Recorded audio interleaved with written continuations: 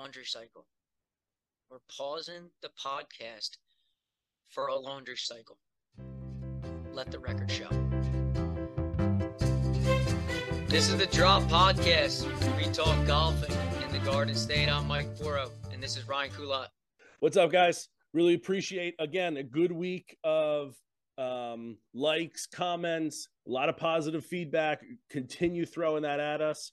You can find us on Instagram and Twitter, on YouTube at The Drop Golf Podcast, and same thing on Spotify, The Drop Golf Podcast. This episode is being presented by the Law Office of Mallon and Tranger, attorneys at law.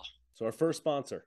Really appreciate that, guys. As we said last week, if anyone else is interested in getting involved somehow, we threw out another Mike verse this week. We had a weekly work. We got more stuff coming out. If anyone is interested in getting involved, certainly let us know. DM us, email us, however you need to. If you are interested, certainly reach out to us. Yeah, no doubt. We appreciate that. I mean, this past week, it's been unbelievable. Instagram has really blown up, nearly 200 followers just there alone. Already over 50 subscribers on YouTube in less than 2 weeks. Obviously we can't thank you guys enough. And then when it comes to the analytics and the results on Spotify as well, people are listening, and we appreciate that. We weren't sure how this was going to go, but clearly it's going in a very positive way, and that's all kudos to you guys. So, we appreciate it, and we'll keep it going. We'll keep grinding. Just a couple of housekeeping items. We've gotten a couple updates. We're not going to spend a ton of time on this pod talking about these because we got something really special for you guys. But we're thinking we've gotten a couple updates on the number of golf courses in New Jersey. We're thinking the total. I misspoke. Reading is really tough. I think there's 287 total golf courses in New Jersey. As Mike was in touch with someone who's kind of on a similar trajectory or what he's been trying to do. He's been trying to play every public course in New Jersey over the last couple of years, and he's been blogging about it. I guess he started as a blog, but Mike, why don't you tell us a little bit about that, kind of those updates from this week? Yeah, just like anything. When you dive into the social media world, you start to meet different people. You learn different things, and this guy came across is on a similar journey that we are. His is a little different in terms of how he's going about it. He's blogging it, he's tweeting about it, and we're here to talk about it. So one of the things I did when we were communicating is finding ways that we can reach out and we can collaborate and we can talk to him. So what he had informed me was that there's 174 public/semi-private golf courses in the state of New Jersey. And he's on a mission since I believe either 2015 or 2016 to play all of them. And on his blog, he journeys his way, and he kind of writes about his way. And he's got 3 left on his journey to complete this 174. And I know that from when I was speaking to him last night, he was playing another one today, which is obviously Sunday when we're recording this. So he was getting out there, so we would leave him 2 left. And we were kind of picking his brain, so we're hoping to get him on as a guest on our podcast when he completes either all of them or some in the area. So, that's just more information that we're finding out, and that's the things that we like about this is no matter what, even if we're not right, someone's there to correct us, because like we've been saying from the beginning, this is not going to be a polished product. There'll be speed bumps throughout the way, and we'll improve as we go. And this is just another thing. He's got his resources in terms of national.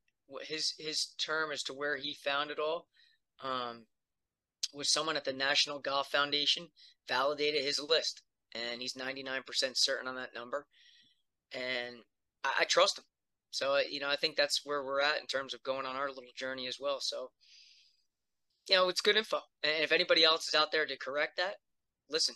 Let's hear it, because I'm sure he'd like to make sure he can check all his boxes and play in all of them as well. Yeah. And I think that's for me, Mike, when you were saying that, that's the craziest part for me was that we have enough people listening to this, and not like my brother, your brother, like our parents, like actual people are listening to this and like feeding back information is crazy to me. That it's already, again, with this being the third episode is wild. So so keep those kind of constructive things coming in. No doubt, that's helpful. But for sure, that was certainly awesome. The other greenskeeping bit that came out of this week was golf course rankings. A lot of feedback on that. I'd like to point out, at least Mike, I looked at that as, hey, I came up with these categories and we hashed out some of those categories. I didn't think we were done. That wasn't like our finished product, in my opinion. I thought we were going to come back to it, kind of think about it again, and maybe without even realizing, let our listeners comment on it. And we got a ton of comments on everything from Ryan's a dumbass for having the golf cart be a thing, to constructive stuff with like people sending in pictures of like, hey, I hashed this out with kind of your thing. Maybe this is going to work a little bit better. We got to 100 points. So we got a bunch of different stuff there that, again, we're not going to get into this week, but we certainly will in the next couple. But again, that was like, if that wasn't the end all be all, I didn't think, after the last podcast. So that's kind of a little bit of recap from last week, I guess. Yeah, I mean, I would agree with that. I don't think it was 100% done. And did we ramble on about some topics? Maybe so. But when you're hashing things out in a live format fashion like we were, you get kind of going a little bit. And I think we are on the right path. It's nice to hear that the listeners are listening to the whole thing and they want, some feedback as well. And they want to put their 2 cents in, because we like that. Good, bad, or indifferent. I think that's how you make it the best, because clearly one way is not always the best way. So all the feedback, in my eyes, I liked it, even if I didn't agree with it all, because it made me think differently a little bit. So it was good. And yes, like Ryan's saying, it is not done. It's still a work in progress. But I think in the next episodes, or 1, 2, whatever it takes us, you'll see where we're at and what we've come up with. And I definitely want to, like, at some point we'll post like hey, this is our final, like, what we came up with. We'll post a picture. We'll throw it up on our Instagram and our Twitter. Both of those are at @the_drop_pod. And some point, a final picture will be up there. So for the rest of the episode, you guys are going to listen to something that we're super excited for. We had the opportunity to talk to Corey Brigham, graduate of Rumson Fairhaven High School, Hall of Fame at Rumson. He won a number of tournaments in high school, played professional golf, 2022 NJSGA Public Links champion, and an overall great dude. It was an awesome interview. We went for about an hour, and it was incredible. And we're going to send that to the interview. Yeah, so I mean, just to kind of wrap that up about Corey, when we reached out, I said, would you love to be our first interview on the podcast? He was all about it. And I think when you're talking about public golf in the state of New Jersey, who better to have on there than this year's reigning, 2022 NJSGA Public Links champion, that not only did he, go out in that final round and fire a smooth 6 under 66, but you'll hear in the interview, he thought it could be even lower. So we're excited to have him on, and I think the stories that he shares and any tidbit that you can grab from him is a good thing. Yeah, I mean his wealth of knowledge is endless. He's a guy who's born into the game and just been doing it forever, and we're going to get into it in the episode. But it's an incredible interview. Hope you like it. Enjoy. I think you're a perfect person to start as our first guest. All right. I do. So I can live up to the billing. No doubt, dude. No doubt. I mean, I say that because a lot, obviously, growing up in the Shore Conference and playing a lot of golf in the area, your name always rang a bell. And then obviously, the goal here, as Ryan and I will talk about, is golfing in the Garden State. And I think there's an area for us and some space to occupy when it comes to not only playing golf and talking golf, but really experiencing this whole state. And I think having someone like you that legit just won the New Jersey State Public Links, we couldn't ask for a better person to start this whole thing. Sweet.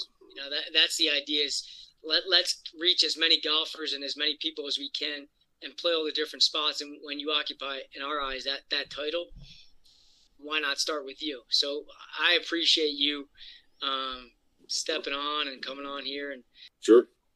Well, I mean, I'm happy to be here. I mean, it's cool what you guys are doing. I'm a big fan of Jersey golf, so I spent my whole life here. It's kind of like a lot of hidden gems out there, as you probably know, that most people are not even aware of. No doubt there. Yeah, Cora, I'm gonna jump on Mike there and just say same thing. Like, thank you for coming on. I know he said same for both of us. I know I don't know you. The one thing I do know about you, I don't really like about you, but anything else that I'm an RBR guy. So okay, all right. Hey man, listen. Well, I don't know if the rivalry is still the same as it used to be, but the Battle of Ridge Road was a real thing back in the day. For sure. It still is. Yeah. Is it still? It's okay. Still, cool. Yeah, it's still brutal. Okay. I graduated 2004 from there, so I've been coaching there since 2007. So yeah, that rivalry is still very real. Cool, man.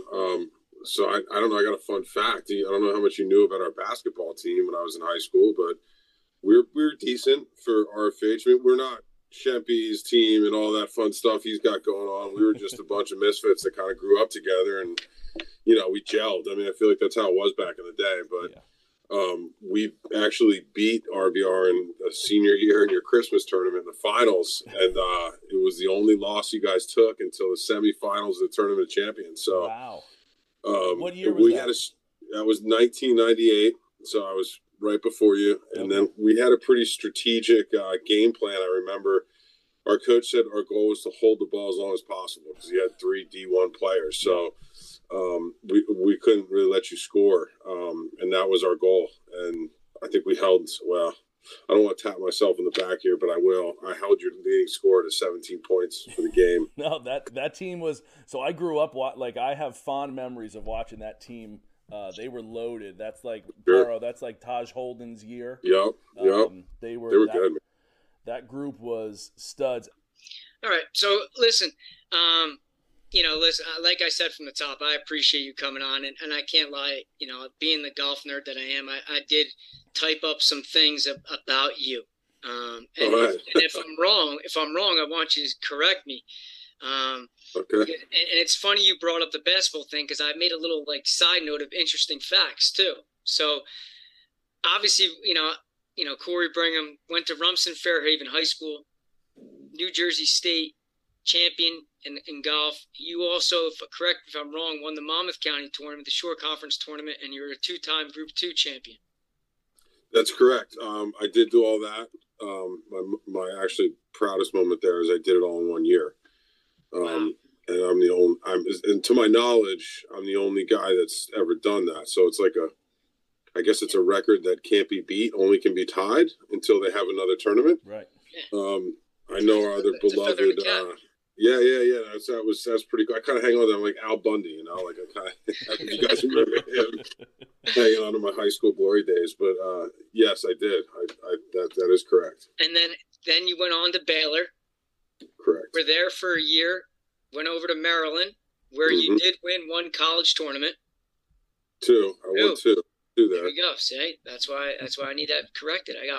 And then did we go pro after that? I did. The big kind of struggle was when to do it. So I waited until the end of that summer of my basic. What would have been my senior year of playing golf. I waited till the end of the summer. Tried to get into a couple things that I fortunately did. I really wanted to play in USAM. I was fortunate I qualified for USAM. I really wanted to win the state am. I felt like that was important for me. I ended up doing that summer, in 22. '02. So when I did all that, I then decided at that point, I kind of accomplished my goals there that I was looking to do, and time to move on, or at least give it a go. So am I understanding then you did that going into your senior year at Maryland? And then left college early, or after, like you graduated in May? Well, I lost a bunch of credits when I transferred from Maryland or from Baylor to Maryland. Okay, I'm familiar with transferring in credits. So unfortunately, they made me take a bunch of classes over that I already took that were just not the way they wanted it done. But so my fifth year, which would have been just a fifth year, I kind of decided probably was not in my best interest to just hang out at school. So I was like, all right, let's see how the summer goes. I'd make my decision if I'd go back or not. And I had a good summer. Like I said, I did the things I was set out to do. So I didn't go back. I ultimately ended up going back and graduating 4 years later after my first 4 years trying to play professional golf. So that was a, shock to the system, but it was pretty cool. What was that experience like trying to because obviously you win the state am, and I think to some respect, that's even nowadays, that's a super, super competitive tournament with the kids being as good as they are. I mean, once you win that, does it start to say like, I can do it at the next level? And then once you get to that next level, is it like, wow, they're all just like me? So yes and no. So like when I really wanted to win the state am, it was like an ultimate goal of mine. And every year prior to that, it seemed like something was happening in that tournament that like, it would cause me to lose by a shot, or two shots. Like one year I hit the wrong ball in the third round with my buddy, or fourth round, whatever it was. I ended up losing by 2 shots, and I take a 2-shot penalty. So, I had weird things like that happen. For me, it wasn't like, oh, if I won the state am, then I was good enough to go pro. It was just like, oh, I had a goal set out there that I wanted to accomplish. I kind of knew where my game was from college, like playing against these guys that you or I or whoever may never heard of until I actually played with them. But after I had done that, at that point, I was like, okay, I did what I wanted to do. Now I was like, all right, let me challenge myself further and see if I could, accomplish another goal, which was ultimately to make it on the PGA Tour. I think that's why, if that's not your goal to do it, then you should be doing it. But that's just a wild experience in and of itself. I mean, but no, I didn't say, hey, I've won the state am. Now I'm good. I will tell you this: winning a state am puts you nowhere in the class of a professional golfer. I mean, unless you've done it 15 times, or you're Jeff Thomas who did it 9 times, and that guy is not just an amateur anymore. He's a professional in his craft. So I will say that about it. So that was definitely a step up going. Like, how big was that step? Like going from junior golf to high school to like obviously Baylor, Maryland, those are huge programs. I'm sure each of those steps had their own differences. Like we were talking basketball, like going from freshman to JV to varsity. Sure. That step from amateur status to pro status, was that the biggest jump from one to the other? Was that like, how would you put that into?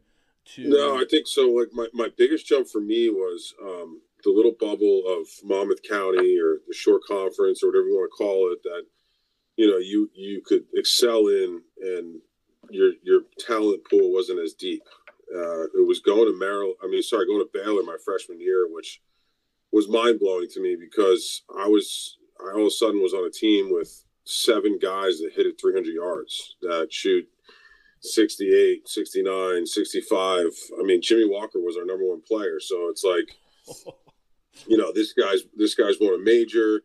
I'm just this guy that, was really good in New Jersey. And yes, I challenged my game throughout the summer as in my junior golf and went out and played national tournaments. But I mean, there's so many good golfers out there that you've never heard of, and so many people that can, I mean, I don't know, are we allowed to curse on this thing? Well, we'll beat your ass if you're not, if you're not paying attention. Right. So, that was the biggest jump for me. When I got comfortable there, that's when I knew I could play anywhere, because those guys were, I mean, look at college kids now. I mean, we got a kid next door, Chris Goddard. I mean, look what he's done. And he's got filthy talent. I mean, I've been fortunate enough to play with him quite a bit. And I never played against, I guess Jimmy would probably be the one guy I played against in college that was that talented. But these kids now, I watching him his senior year at Oklahoma, And then watching those guys in the final round of the the NCAA championship, and we're all rooting for them and want them to win. And these guys stand up on 18 and they hit it 330 down the middle of the fairway. You're just like, damn. Like I hit a 280 and was like, oh, I'm pretty long. Right, I piped that one, and I have 50 yards to go. Is a big difference. Yeah, for sure. And it's funny. Huge. And so obviously being always looking at things and checking things.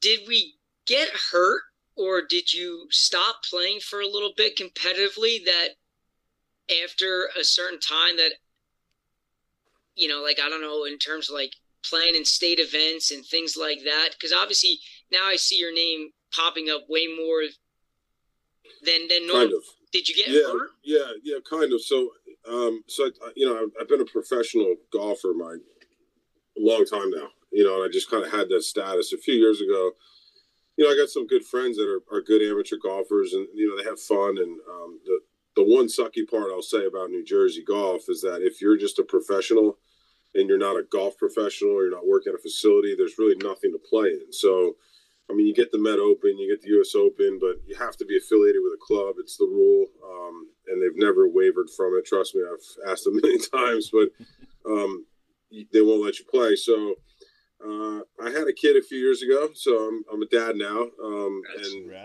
Thank you, yeah, and so he's awesome. I don't play golf at the level I did. I don't want to say that completely, but it's a little more sporadic. So. Like most of us, we take on the real world.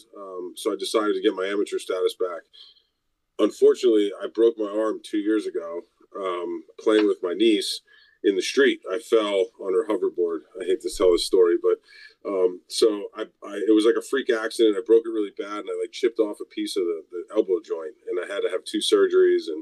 And so that's why I haven't been playing and kind of haven't been around. And then this year I don't know. I kind of mentioned it in the article when I won the Pub Links. I've been working with a buddy of mine, the teaching professional up in Knickerbocker, Aaron Nasadio, and great guy, great teacher, and kind of joking around this winter with him that, hey man, if you got enough time, that's an understatement. He's an awesome teacher. He's got a ton of great players he teaches. I'm just some guy that's now a dad to a 2-year-old, right? And I'm like, hey man.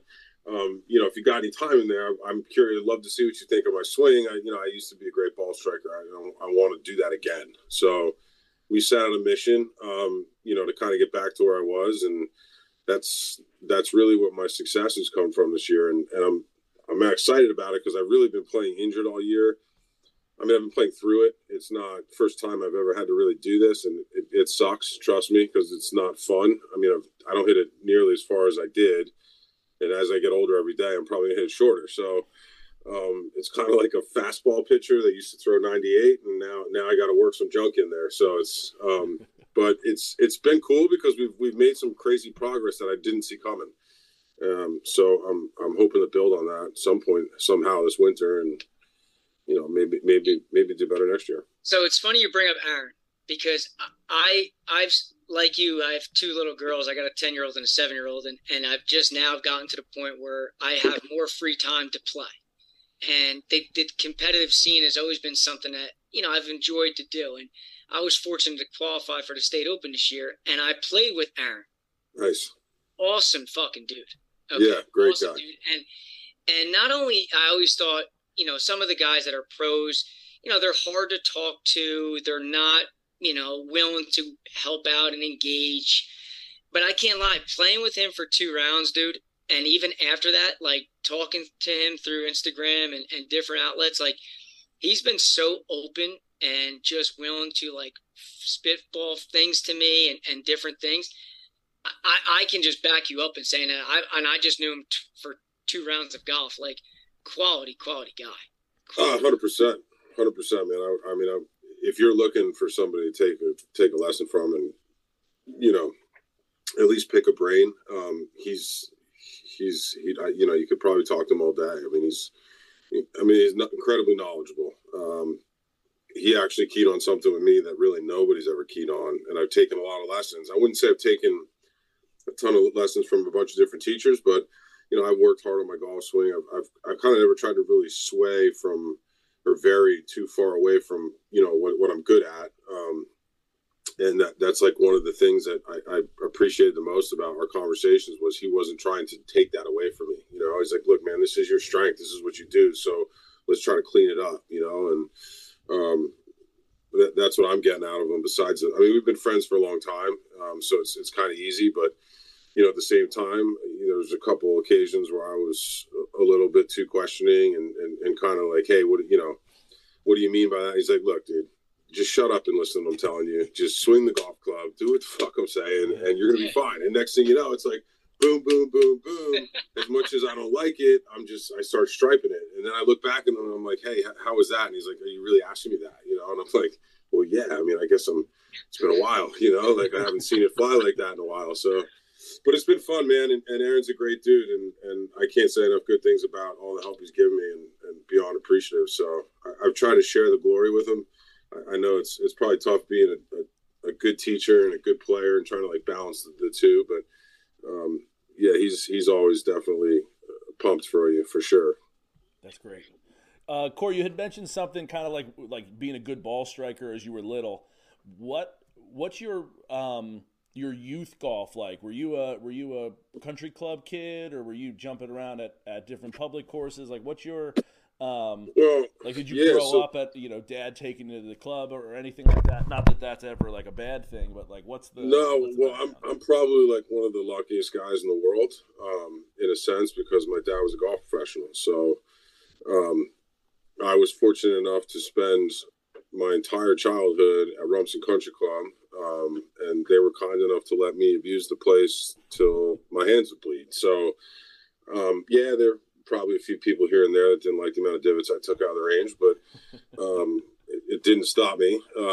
And then we were never, I'm not a member there. I wasn't a member there. My father wasn't a member there, but he was the golf professional there for 22 years. They treated us like family. And I got great friends from there. But I've never actually been a physical member at a club. Gotcha. So I would say in a sense that's been like a good experience and also a bad experience.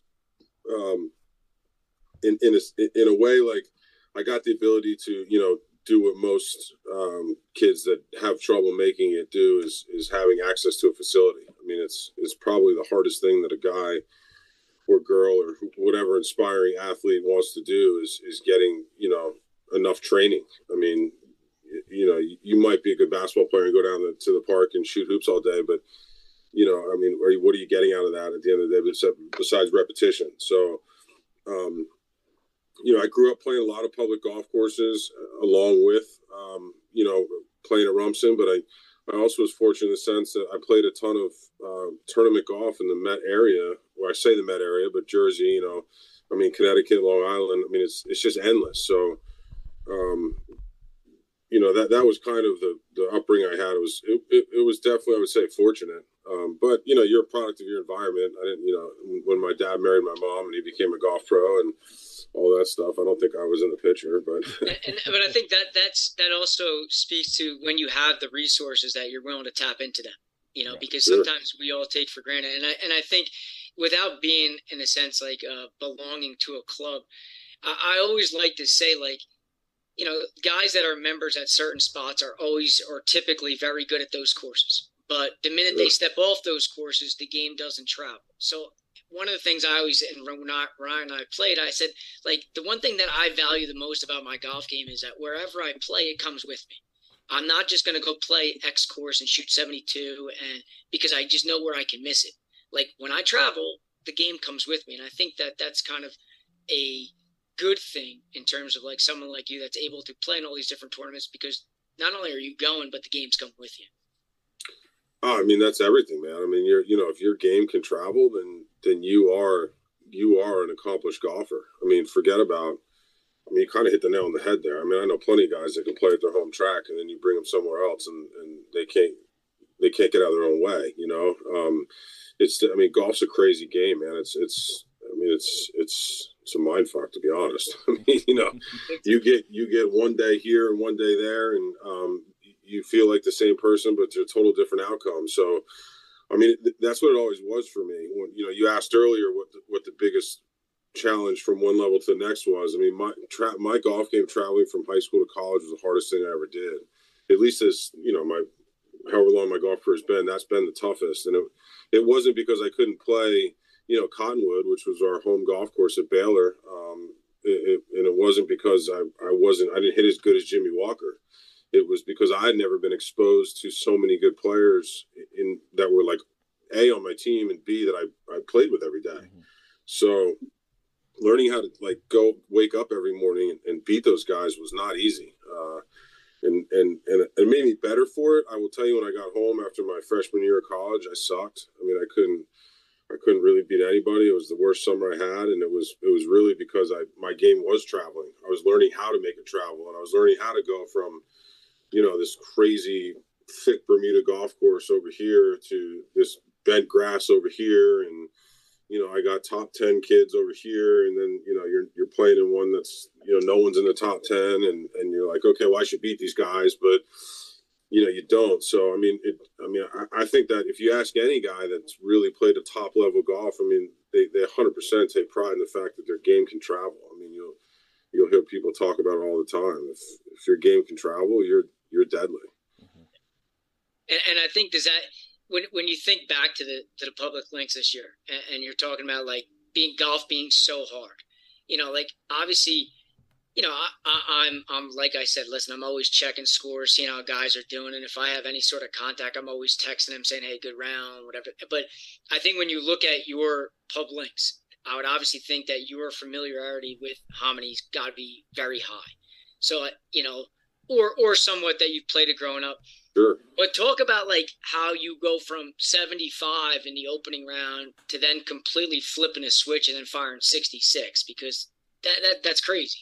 Well, so yeah, it looks crazy. It looks crazier than it was. Like, so the 75 really wasn't a 75, and I just kind of kept trying to tell myself that. I mean, I first of all, I striped it off the tee. I hit a way better tee shot than I was expecting. I had a lot closer into the green than I was expecting. And I tried, you know, I was kind of between clubs, and the air was heavy, and it just, nothing felt right. And I hit a bad shot, and I made a bogey. And then I watched this young kid next to me I was playing with, and he's just pure. And like, I think he might have birdied one. I can't really remember, but he made it look really easy. And I was like, oh, damn.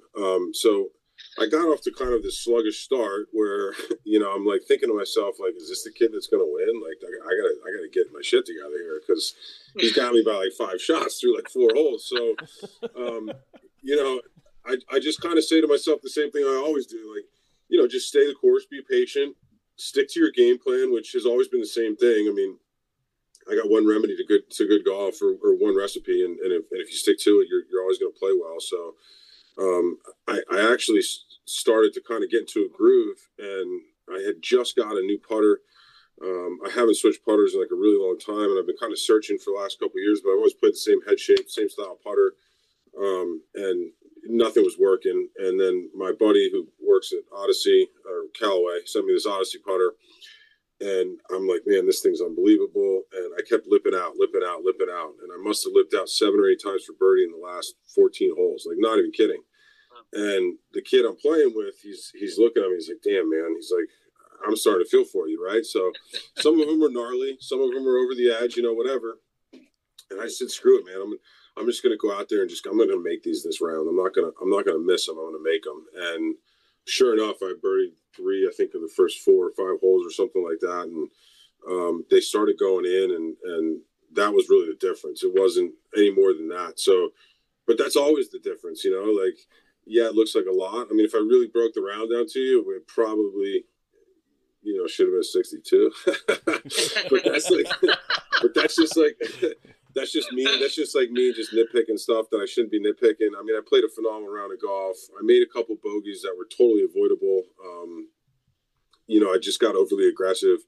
But I just kept sticking to my game plan, and you know, every time I go play golf, I do the same thing. I just try to hit the fairway. I try to hit on the green, and that's it. And not try to hit it over a bunker, or not try to, you know, be 320 yards down this way. I just try to hit in the fairway, and then I try to hit on the green. And if that all goes to plan, it then just becomes a matter of making putts. So I had a teacher for a long time, and he used to tell me, Corey, this game's only as hard as you make it. So you better figure out a way to make it easy.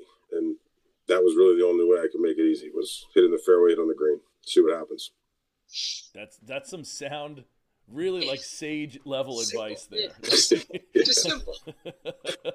It's Hall of Fame type material is what that is. That's one of the things. Like I do Mike's very good. I'm decent at best. I'm a 12 handicap, and I see so many people that want to like try to like draw it around things or kind of fade it around, and I'm like, you got wide open. Like there's nothing in your way. It's different if there's something in your way. Like just hit it straight, get it in the fairway, and then get it on the green. And that seems like such a simple thing, but so many times I think the average amateur is trying to overcomplicate things. And as you said, it's a simple game when you just try to hit the fairway, try to hit the green. Yeah, I mean, if it was a question of advice for an amateur, I mean, that's literally all it is. I will say I was fortunate to have some incredible information bestowed upon me when I was playing by, my father. He played on the PGA Tour in 1978, and his best friend, who played on the PGA Tour for 8 years, was the only two guys I took lessons from. And, his best friend was this. I mean, whenever he would say something to you related to golf, you would look at you'd actually stand there and go, man, am I dumb or something? Like, what, like, how do I not know that? Like, how do I not realize that? And look, these are all the things that he would tell me. He said, look, you have a 5-pound bag of bricks sitting on your shoulders at the beginning of the round. The idea is, can you make this bag lighter, or are you going to make it heavier? And nobody wants to make it heavier. But when you start trying to carry a tree line, or you start trying to challenge a bunker, or you start trying to, flag a shot that you have no business trying to flag, or knock the pin down, that's when trouble sneaks in. And, I mean, I'm not immune to it. I'm as guilty as the next guy. I just like to think that I'm telling myself the right things, and telling yourself what you should do versus your body actually performing that is two different things. But I mean, if you're right, if a golfer would just look at the situation, they were big Ben Hogan guys, and Ben Hogan used to walk the golf course backwards before he played every tournament. And he would start on the 18th green, and he'd walk down the fairway, and he would stand there on the 18th green and say, where do I want to come in from on this hole? And he would then walk to that spot, and then he would walk to the tee box, and he would figure out what he needed to hit to get it to that spot. So he played the entire golf course backwards. But when he really broke it down, all he was doing was trying to hit in the fairway and then trying to hit it on the green. And then you might not be a great putter. You might be a phenomenal putter, but what's the worst you're really going to do? You're going to miss by 2 or 3 feet at most. So, and that's on a bad putt. At the end of the day, if you hit in the fairway and you hit on the green, I mean, how bad you're really going to play? Right. You can make accidental birdies by doing that. Well, it happens all the time, man. Trust me. So obviously, I don't want to hold you here all night because, listen, we're two guys that could sit here and talk forever. Probably. We really are. I mean, literally, we recorded episode 2 last night, and it was like we're sniffing 2.5 hours just talking New Jersey golf. So it's kind of crazy. So I don't want to hold you too long, but I guess there's 2 questions that we kind of like want to look at here and see where you're at. Like if I asked you first, thinking about the state of New Jersey and thinking about basically public courses and semi-private courses that the average guy can get on. Give us maybe a track that you've played that may be a little bit unknown or outside the box that you would recommend. Okay. All right. So one that I don't know why yes, it's close to me, but I call it the Fort Sun Eagles. It's a public golf course, but it's an old Tillinghast, and I don't know how many people in New Jersey are familiar with it. I'm pretty sure most people in Monmouth County are familiar with it. It's 100% one of my favorite courses to play, and the reason is because there's so many classic Tillinghast characteristics to it, but B, you hit every golf club in your bag, and I know it's not. For me, that's I have a lot of fun when I do that. I played a few tournaments out at Bethpage Black, and yeah, it's a great golf course, but it's literally driver 5-iron every hole, pretty much. and that kind of gets boring. I mean, I played at Shinnecock. Yes, I like Shinnecock, but I mean, again, it's driver, 5-iron, you're pounding the ball. So, I mean, I don't know. Maybe it's because I grew up at Rumson. It wasn't the longest course, so I kind of gravitate towards those. I mean, Hominy, obviously, it's got so much history there. It's pretty cool. I mean, I do believe I'm biased in our shore area. We have, in my opinion, the best public golf courses. I mean, you can go out to Charleston Springs, which isn't far from here. That's a pretty sweet spot. I will tell you one that I am looking forward to playing is up at Tamarack. They just redid the I can't remember. I think it's the West course. I don't want to misquote this year, but there's like an East and a West or something, and I believe they just had Reese Jones come in and redo it. Yeah.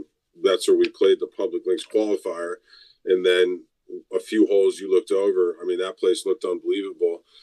I mean, this isn't a secret, but you can go up to the Crystal Springs area up there, and there's a handful of good ones up there that you can play. So, I mean, is there really any secrets out there? I don't know if there's any secrets anymore. I think the game's become really popular the last few years, which is cool to see. I think a lot of people have been playing the game that would have never played it. Now, these are the people that we would want to say, hey, man, if you're not a member anywhere, dude, go play Sun Eagles. Have a good time. Go play Hominy Hill. Check that out. Go up to Crystal Springs in the fall and play in the trees. And it's got a whole new peaceful atmosphere about it that you're not going to get down here. I think it was bought, but there used to be a pretty cool spot down in near Atlantic City. I think I'm pretty sure the Union League of Philadelphia purchased it, though. Am I mistaken there? No, you're right. The old Sand Barons. Yeah, the Sand Barons. That used to be a cool little spot to go to. So you could kind of like travel the whole state of Jersey, and you could find a golf course that was accessible to you that had all these different conditions to it that, you're probably not going to get in many other states, right? I mean, go up to New York, and New York's there's no ocean view golf in New York. There's no, link style. And there might be, but it'd be a little generic. But I think we got a great state, man. We have so many hidden gems out there that you can. It was the East course at Tamarack that they just redid. East course, yeah. Thank you. Yeah, so it looks awesome, man. It looks really good. I'm looking forward to getting out there and seeing what they've done. I mean, I know they spent millions on it. Big time. I would tell everybody that is looking for a decent spot when that opens up to spend your money there. You'll have a good time. So that's actually the first time I broke 80 was at the East course there. So this is going back 10 years ago, so it's well before. I love that you said Sun Eagles, because I've been saying there and Old Orchard, the bones to those courses are as good as they get. And Old Orchard is, it's struggling. I wish someone would come in there and take care of it, but honestly, I think that just needs some TLC. And it does. As far as just the course goes, it doesn't. The bones there are great, and Sun Eagles is fantastic as well. So I wish it would stay public. I think they'll go eventually to be a private place, but man, I hear you on that one, because I love that one just as much as any place. I mean, it's kind of sad in a sense that like golf is, some of these areas are closing down. I mean, I've seen, first of all, I mean, screw you, Amazon, right? Like, I mean, we don't have a driving range near us anymore because Amazon came in and bought Twin Brooks, right? Yeah. So, I mean, that was our closest spot to go to, and it seems like so much of that's happening that like good public golf is slowly but surely being bought out for homes. Mm-hmm. And I hope that maybe some of your message you guys sending out there will ring a chord with somebody too, and like might make them. I don't know. Maybe there's somebody really rich listening that wants to buy Old Orchard because you're spot on. I tell you, I mean, it's got sick bones. It really does. And like, I've been inside that clubhouse. The 1927 Yankees had their end of season party there. So like in that little veranda over, there's like that par 4 over the water there, like the island green there. There's a picture of Babe Ruth and Lou Gehrig from the tee box there, that they're just smoking cigar, like stuff like that. I nerd over history stuff, so that's really cool. Oh man, I'm with you. I hope that never goes away. It's sad to think that it might one day. I don't know. It's been cool to watch golf grow, but at the same time, you kind of ask yourself, like, golf's growing, but the courses aren't. Mm-hmm. You know, like we don't new public courses popping up everywhere. And if Sun Eagles goes private, man, that sucks for everybody around here. No you know, and it's as much as you understand the business side of it, it's at the same time, it's like, if you love the game and you love, you know, watching people enjoy the game, you don't want to see that happen. You know, like, you want everybody to have access to a good time. I think that's what kind of, you know, makes our game unique, is that me, you, and Mike, and we can all play together, and we can all come from a different place and a different background and have different abilities, but we can all still have a good time out there. And I think that's like the number one thing about public golf. It's just a testament to the game and public access and everything that goes along with it. It's pretty cool stuff. So just obviously, you know, again, doing some research, Dye Preserve. Yeah. Well, so I was fortunate enough to play it. Okay. So my mom and dad lived down in Jupiter. So Sure. obviously all the tracks that are down there are endless. And Yeah. and working over it, I've been a caddy since I'm 13. I'm 38 now. So at Manasquan River, you obviously made connections with different guys over there. Sure. My family was a member over there. So, like, that's where I kind of grew up playing. And I've been fortunate enough to play over there. So when I saw that on something of yours. I'm not sure how the Dye Preserve came up, but it did. And I got a job. I just applied for it, got a job. I caddied there a little bit. And I also worked on the outside ops a little bit. So I would valet cars when I wasn't caddying, and you would valet for the members. And a couple of them were cool. You just get to know them, and you're parking their really sick car, and they're like, don't wreck that thing. And you're like, don't worry, man, I'll do my best to park it 10 feet from here. But so you would build these relationships, and then you would get to caddy for them on the golf course, and you get to know them, they get to know you a little bit. And I guess that's how it all kind of came about. And then, from there, I had gone to Sabonic, actually. And Sabonic's how I made my way to Seminole. So when I was at the Dye Preserve, this new golf course, Sabonic, was coming about. This was, I guess, back in like 08 or something, 07. And all everybody knew was that it was $1 million to join. And then they bought the land right next to National. Well, some of the guys said, hey, they're looking for caddies, man. You want to go out there? And I was like, yeah, I'll give it a shot. The Hamptons, why not? I mean, I was playing some golf, but I wasn't playing a huge tournament schedule. I was doing about 5 or 6 events in the summer. Money was tight, and I went there, and I just befriended the right member. And he said, well, what are you doing this winter? And I was like, man, I don't have any plans, but you know what I'd really love to do? And he's like, what's that? And I said, I would love to go work at Seminole. So it turned out that, he was best friends with Bob Ford. And the irony of it all is Bob Ford and my dad played their first professional round of golf. I think so. Either my dad's first professional round of golf or both their first professional rounds of golf together. I'm not sure what it was, but he knew who I was, and he was like, oh, Corey, we'd love to have you down here. So without hesitation, I was like, I'll when you want me, and that was probably to date the greatest job I've ever had in my life. Yeah, there's so many times like that caddying kind of jumps from one thing to the other, and it's just like who you meet. Like that, golf is such a great sport in that way, and if you're a young kid getting into caddying, that's just like your journey. Like there's so many kids that have it. Same with Mike, who's been doing it for so long. He's got so many guys that he knows that it breeds on itself. It's really great in that way. Listen, it's a great networking thing. Mm-hmm. and I as a, Ryan and I are both teachers, and me being a gym teacher, it's kind of like I always tell the kids, because you see every kid in gym class, I constantly say, like, if you're looking for a summer job and you're willing to put the work in and you're willing to put some hours in, because in the beginning it can be difficult.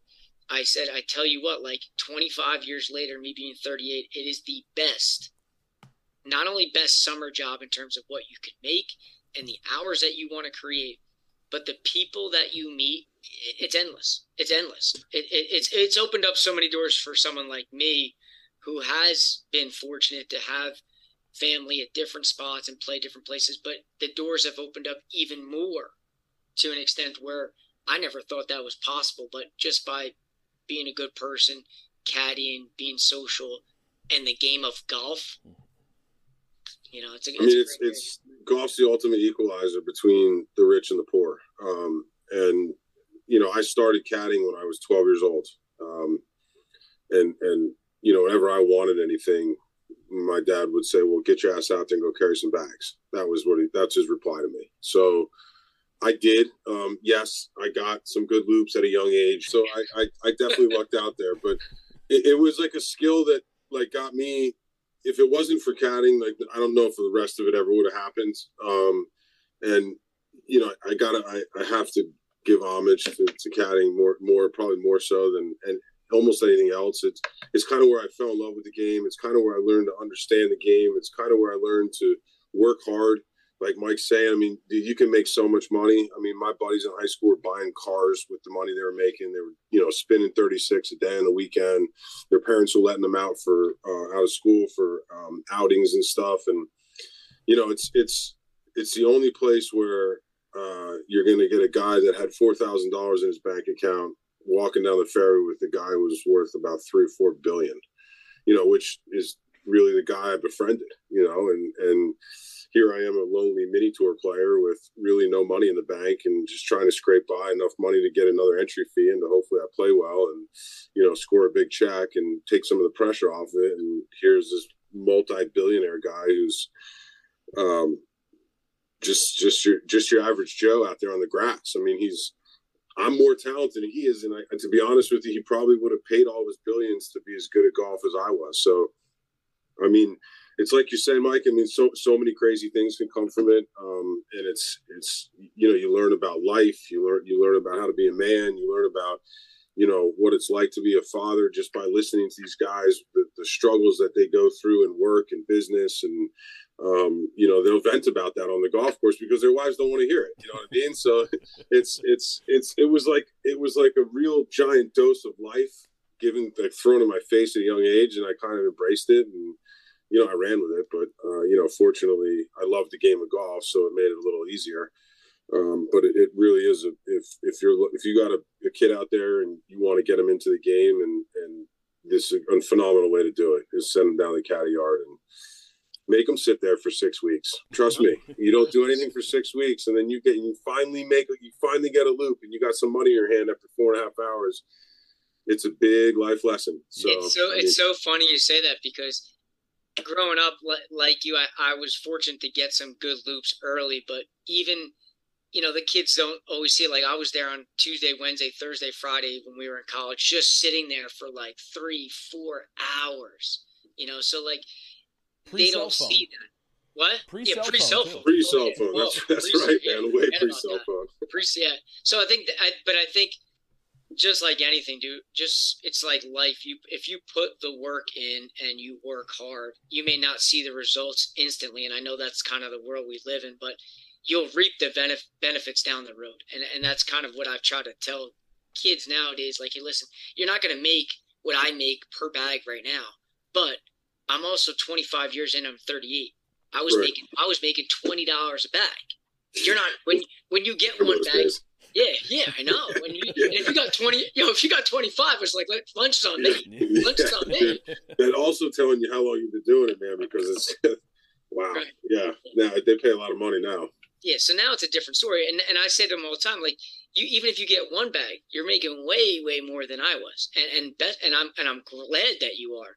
But let's not lose sight of, like, you still got to put the time and effort into doing it. Just like the game of golf, like you put the time and effort in, you may not see the results right away, but you will. Right. It comes back tenfold as you put the time tenfold. In. Yeah. Yeah. I mean, it really is. I mean, it's easy to give back when it says, you enter the tournament and it says, hey, donate for the caddy scholarship. It's not hard to, $25, $50, whatever. I mean, no doubt.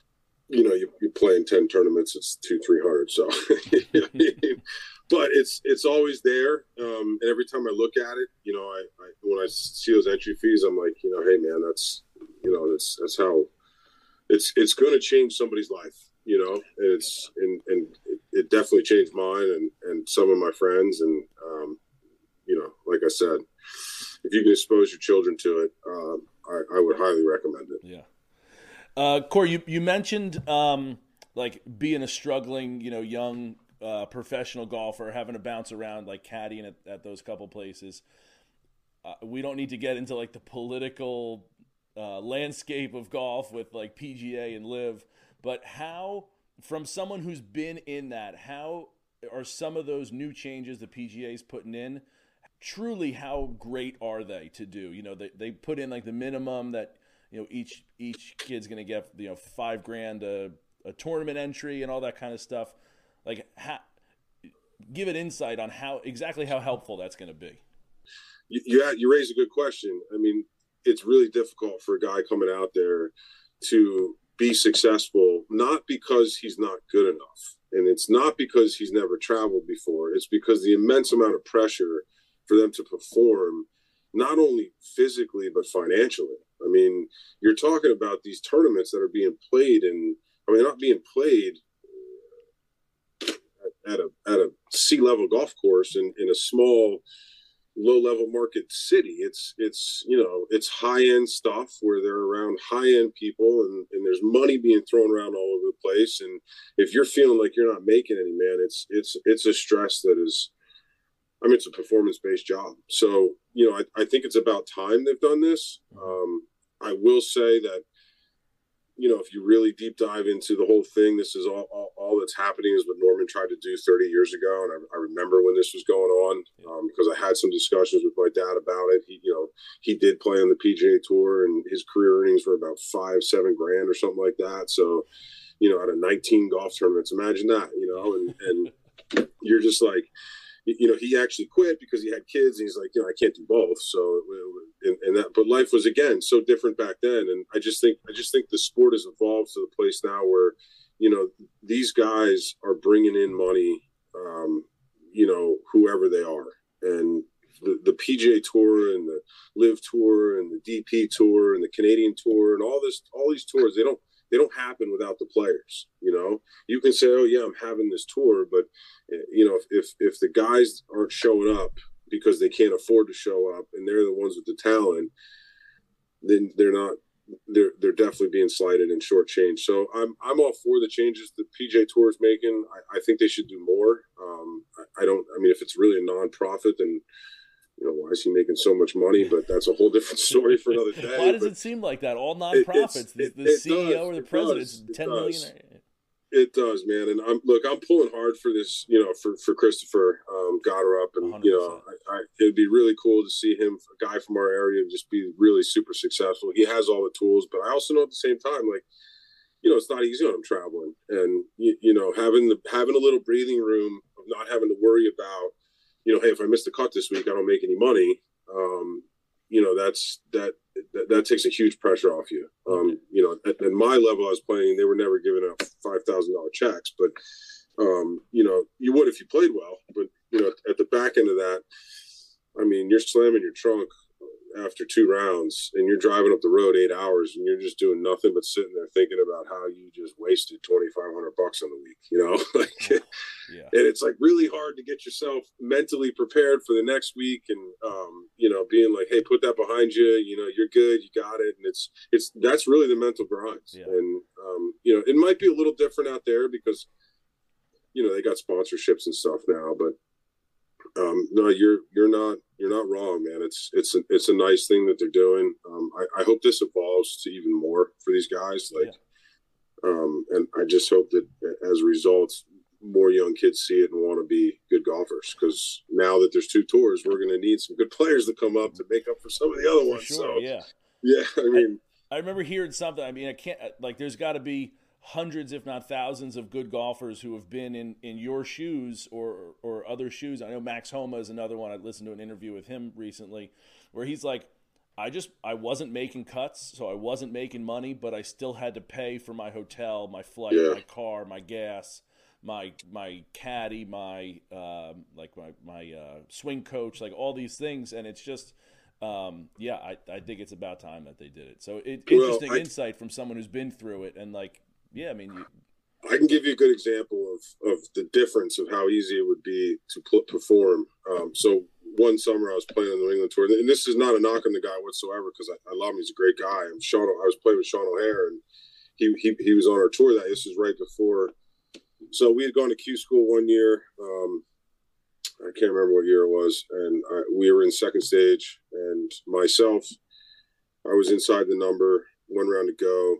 DJ Trahan, who's a tour winner, was inside the number. We had played golf against each other in college, ACC. And then Sean O'Hare never turned pro, or never went to college. He turned pro at 18. I don't know if you're familiar with his story, but he instead of going to college, he thing with his dad, whatever. Again, a whole long drawn out thing. But so we ended up all missing qualifying school, the third stage back then. I missed by a shot, DJ missed by a shot, and Sean O'Hare missed by 2 shots. And Sean ended up playing the tour that I decided to go and play New England on that summer. And he fortunately had a lot of backing, and he drove around in a brand new 30-foot motorhome all throughout New England, and really had no care in the world, except filling up the thing with gas, So he really went out there every week knowing, hey, this is just a matter of time for me. I got all this in the world. And you would watch guys that were definitely more talented and better players at the time. He was young. This was like 19 or 20 years old. And they just couldn't get over the hurdle of, hey man, I got to make a check this week. Like I got to make 10 grand because I'm $5 back on my credit card payment, like I'm maxing out this one. And I mean, I had friends that did it, they would max out credit cards playing golf tournaments. And you're just like, damn, that's a huge risk. And you're over here watching a guy in his motorhome with the little, the shade thing down after the round, and his girlfriend or his wife, sitting there making him dinner. And you're like, shit, man, I got to go hit some putts because I had too many 3 putts today, like just a different world. And that's when I was kind of like, man, it really was a wide awake opening where, like, you don't have it. It's really tough to make it. So it's nice to see, and, hopefully it continues for these guys. And at 1920, he doesn't have any real cares in the world anyway. No. Fairways and greens, man. That's it. Fairways and greens. Corey, this has been awesome. I don't want to take up all of your night. I'm sure your 2-year-old's in bed, but I don't know if he sleeps through the night for you yet. But no, he's doing well, man. I that's the other thing, dude. I lucked out. Don't jinx it. Don't jinx it. No, I lucked out, man. I know the night struggles are like, though. Yeah, no, he went through waves. I mean, parenthood's definitely everything cool that people said it would be, and it's a lot of fun. But right now we're in a good stage. He's a good kid, so he's not in the golf yet, a little bit, but he knows I like it. But we're hopefully get there. But if not, then hey, man, it's been a long, hard road. So if he didn't have to go through it, I would be okay with that too. But as we're wrapping here, like, what is there something that you're superstitious about on the golf course that you're less superstitious enough to tell us? You have a certain amount of teas in your pocket or anything like that. No, like, what's something like quirky that you're like, this is probably weird, but I'm going to do it anyway? So I got a thing with coins. I have to have a certain coin.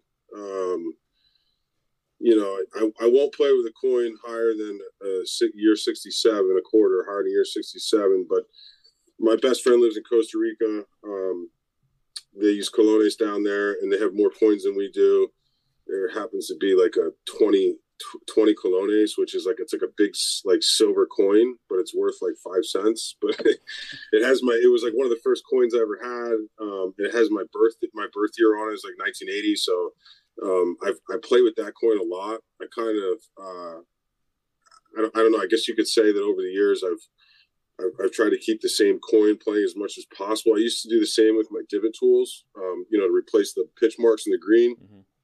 I had to stop doing that though, because they'd get so sharp, they'd poke you in the pocket after hundreds of rounds of use. They'd be like knives. Yeah. So, and then I probably my last one is a towel. Like I'll use a towel and until I feel like it's out of good shots. Like, you know, like you wipe off all the good shots out of your clubs and then I'll get rid of it. But there's never usually a time limit on that, because when I was a kid, I had one for so long that I got a staph infection from it. So that was pretty wild. I was like blowing my nose with it, and you know, I probably hadn't cleaned it in like 3 years. And I wash it now, but ever since then I wash it. But I will keep the same towel around for a long time. I'd probably say I would think those are my biggest superstitions. Okay. Well, listen, I just to kind of end this and wrap it up. Listen, we had no idea how long this would go. And when I DM people trying to get them on and as guests, I'm like, listen, I just want to get like 20 or 30 minutes to talk shop. And, you know, you've been kind enough to give us over an hour. So I just want to thank you, especially being the first one to come on here. You know, Ryan and I just kind of toss out some things, and it's been a very easy and flowing conversation. So I appreciate you coming on here, being the first one. Hopefully one of many in our eyes. So I just want to thank you. Absolutely, man. I know it's been fun, guys. I appreciate it. You know, I'm like I said, man, I'm all about Jersey golf. So if we didn't really deep dive into the private clubs, maybe one day we do that too, and I'll give you a top 5 there I got, which is, you know, I mean, they're definitely fortunate for those. But give me your first. Give me number 1. Well, it's not Pine Valley. We know that. Just give me number. Yeah, no, it's not Pine Valley. No, not Pine Valley. Number 1 in Jersey. Yep, just strictly Jersey. Damn. Well, the redo at the lower, I'm pretty impressed with at Balderstraw. Okay. I will tell you this though, like I was never a huge Balderstraw guy. I mean, it's a great facility. Don't get me wrong; it's a top-notch golf course, but it never stood out. The one that always stood out to me was Essex County Country Club. So, yeah. That's I mean, no offense. We probably could have a 3-hour conversation about private courses. Oh, yeah. No, there's so many. I mean, I'm a massive fan of Hollywood. I mean, that's where I won the state am, obviously, so I'm a little biased, but it's phenomenal. I mean, there's so many gems out there. Yeah. It just really is. Yeah. But well, I'll tell you what, it's been fun, guys. I appreciate it. We're going to hold you to that. You're going to come back on. We'll talk private courses next time.